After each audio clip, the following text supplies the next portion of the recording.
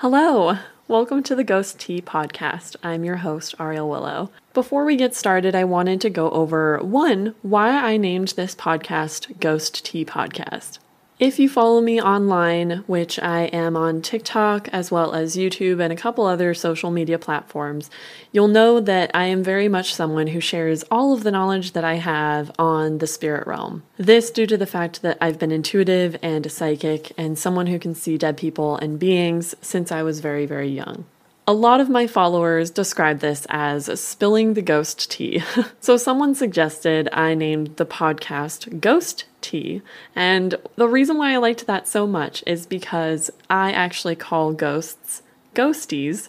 So it's kind of a play on words. It just works. I find it very cute. So that's why I named it the Ghost Tea Podcast. So welcome. I wanted to make an episode in the very beginning going over who I am, why I decided to do what I do as my profession now, and just a little bit of background on me so you know who I am. I grew up in a Christian Baptist household in northern Nevada. It was a tiny town named Gardnerville, very small. If you live there or if you've been there, you know. I went to church from the time that I was born until the age of 18, when I decided to go off on my own and figure out my own path. I won't go into too much detail of why I chose to do that in this episode, but what did draw me to pursuing things on my own was I just started to become very disenchanted with Christian beliefs. Not only that, but the environment that churches that I was in created and how it made me feel very excluded. It made me feel very judged, and I never wanted to be in a situation where I purposely put myself in a place where I knew that I was going to be judged for who I was. From the time that I was a little girl, I've been able to see spirits of people who have passed away, and I know that that sounds weird, but since you're listening to Ghost Tea Podcast, I imagine that it's not too far outside of your realm of comfort. In addition to seeing people who have passed, I have also seen angels from the time that I was a little girl. There would be many times that my mom would find me dancing in my room alone, and she would ask me what I was doing, and I would tell her that I was dancing with the angels. But my experiences growing up weren't always fluffy and angelic and fun. There were many times that I found myself extremely afraid with what was around me and the beings that crept in the darkness of my room. To make myself feel better, I would sing church hymns, or I would call on God or Jesus to protect me. That did make me feel better until I started going through a very deep depression at the age of 18. This depression stemmed from a breakup that I had with one of my first real boyfriends. Over the course of 3 years, I became completely engulfed in the darkness of this depression and the heavy energy that came along with it. And there were many days that I wished that I just never woke up. It was an extremely dark time for me in my life, but I realize now that that was a time in my life that really shaped me into who I am today. I can't recall a lot of paranormal experiences during that time, simply because the paranormal experiences that I may have had, I believe that I shut out due to the sadness that I was feeling and the depression that I was dealing with. But the paranormal experiences that I did have were very negative. If you have dealt with PTSD or depression, you know how completely engulfing those feelings and thoughts can be. I started relying on alcohol and self-harm to get me through. Alcohol was an easy, socially acceptable way to deal with my feelings and numb myself to not have to face what I was feeling inside. Self-harm was something that I did on my own, but that was something a little bit more private that I didn't really share with many people, but many people knew regardless. When I would drink, I would have experiences where I thought I was blacking out, but what would happen is my friends would relay stories to me the next day saying that I would be speaking in different languages, crawling around on floors, and running away from them and screaming as they tried to read me the Bible. This obviously concerned me. Coming from a Christian background, demon possession isn't something outside of the realm that people in that religion believe. I had always been told that the devil devil tests you. And I felt that I was being tested. I truly started believing that I started experiencing demonic possession. Shortly after getting assistance from mental health professionals for my depression, I very quickly decided that drinking just wasn't for me. Drinking relaxed me enough to bring my guard down and cause whatever demons from my PTSD were inside me to come out. And I really didn't want that to happen, so drinking had to go. However, habits die hard.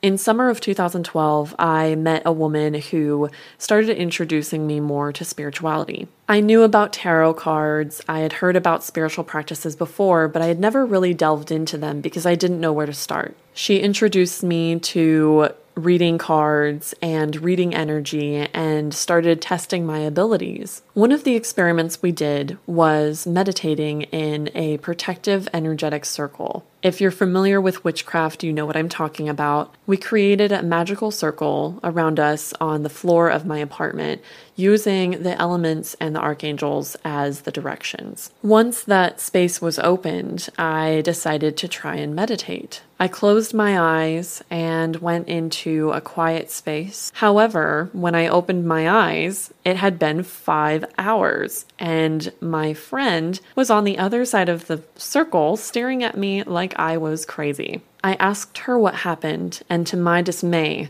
she said, "I don't know who came through, but it wasn't you."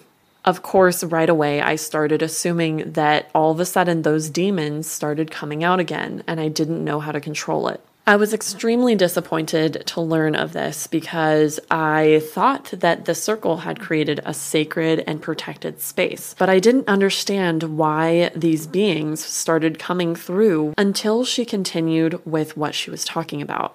She continued on with her story and told me that multiple beings had come through to talk to her and had told her that they were her spirit guides. After she had talked to about 10 different guides that had come through, she was in shock, as well as disbelief. The last guide informed her that there was one more being that wanted to come through.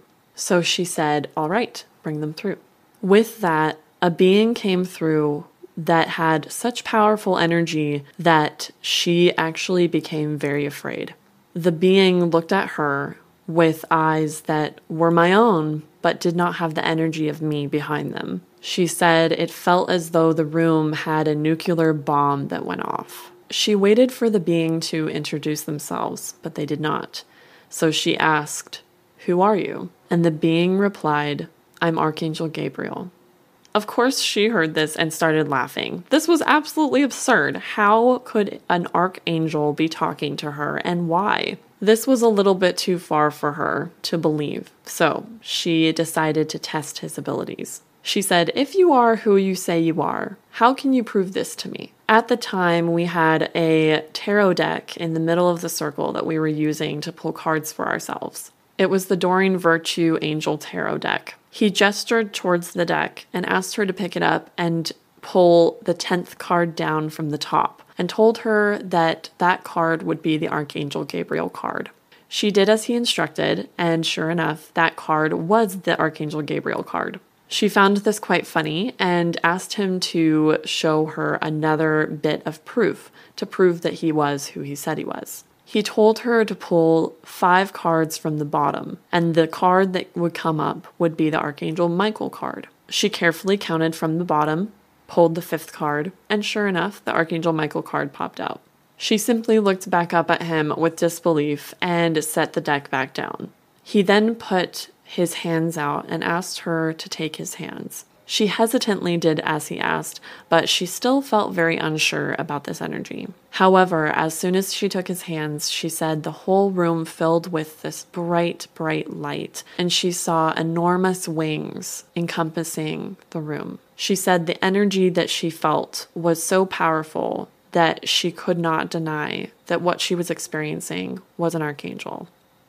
After that experience, I knew that there was something that was happening. I didn't know what it was, but something was changing. Yes, I could see dead people, and yes, I saw angels, but I had never experienced something positive coming through my body like that and interacting with someone and actually holding a conversation. We decided to test this method over and over again. We did so many magical circles over the course of multiple months before finally coming to spring of 2013, when I started feeling comfortable enough with my channeling that it started happening outside of circles and in public. At this point, we decided to go public with what I could do. I started offering intuitive readings as well as card readings and channeled messages through an Etsy shop online and decided to start pursuing this as a career. I had gotten multiple messages from Spirit saying that this was something that I was going to be doing as a profession,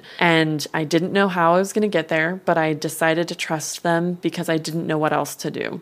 I went to psychic fairs when they asked and did channeled readings and channeled presentations. I tried to get myself out there as much as possible. Much to the dismay of my then fiance, this really started encompassing and seriously taking up my time. I finally started feeling like I understood why I could do what I had been able to do since I was a little girl. That all of my scary experiences and all of my, what I felt were mistakes, were all bringing me to this moment. I started feeling really excited about the possibility of living a life around this and what I could do. I started having visions of being interviewed on shows and publishing a book and speaking in front of crowds of hundreds of people. At the time, I felt that it was just complete fantasy and made up in my head and just wishful thinking. And now, 8 years later, with an audience of 150,000 people, I'm wondering if maybe the visions that I had weren't so far-fetched.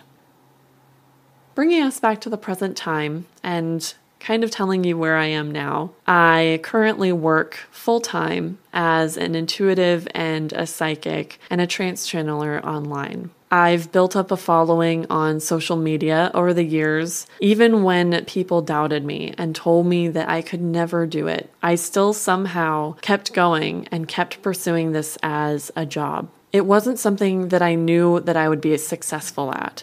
But it was also something that no matter how hard I tried to do something else, whether that was working at Amazon or working a hotel job or working any kind of job other than that, it always pulled me back to its orbit.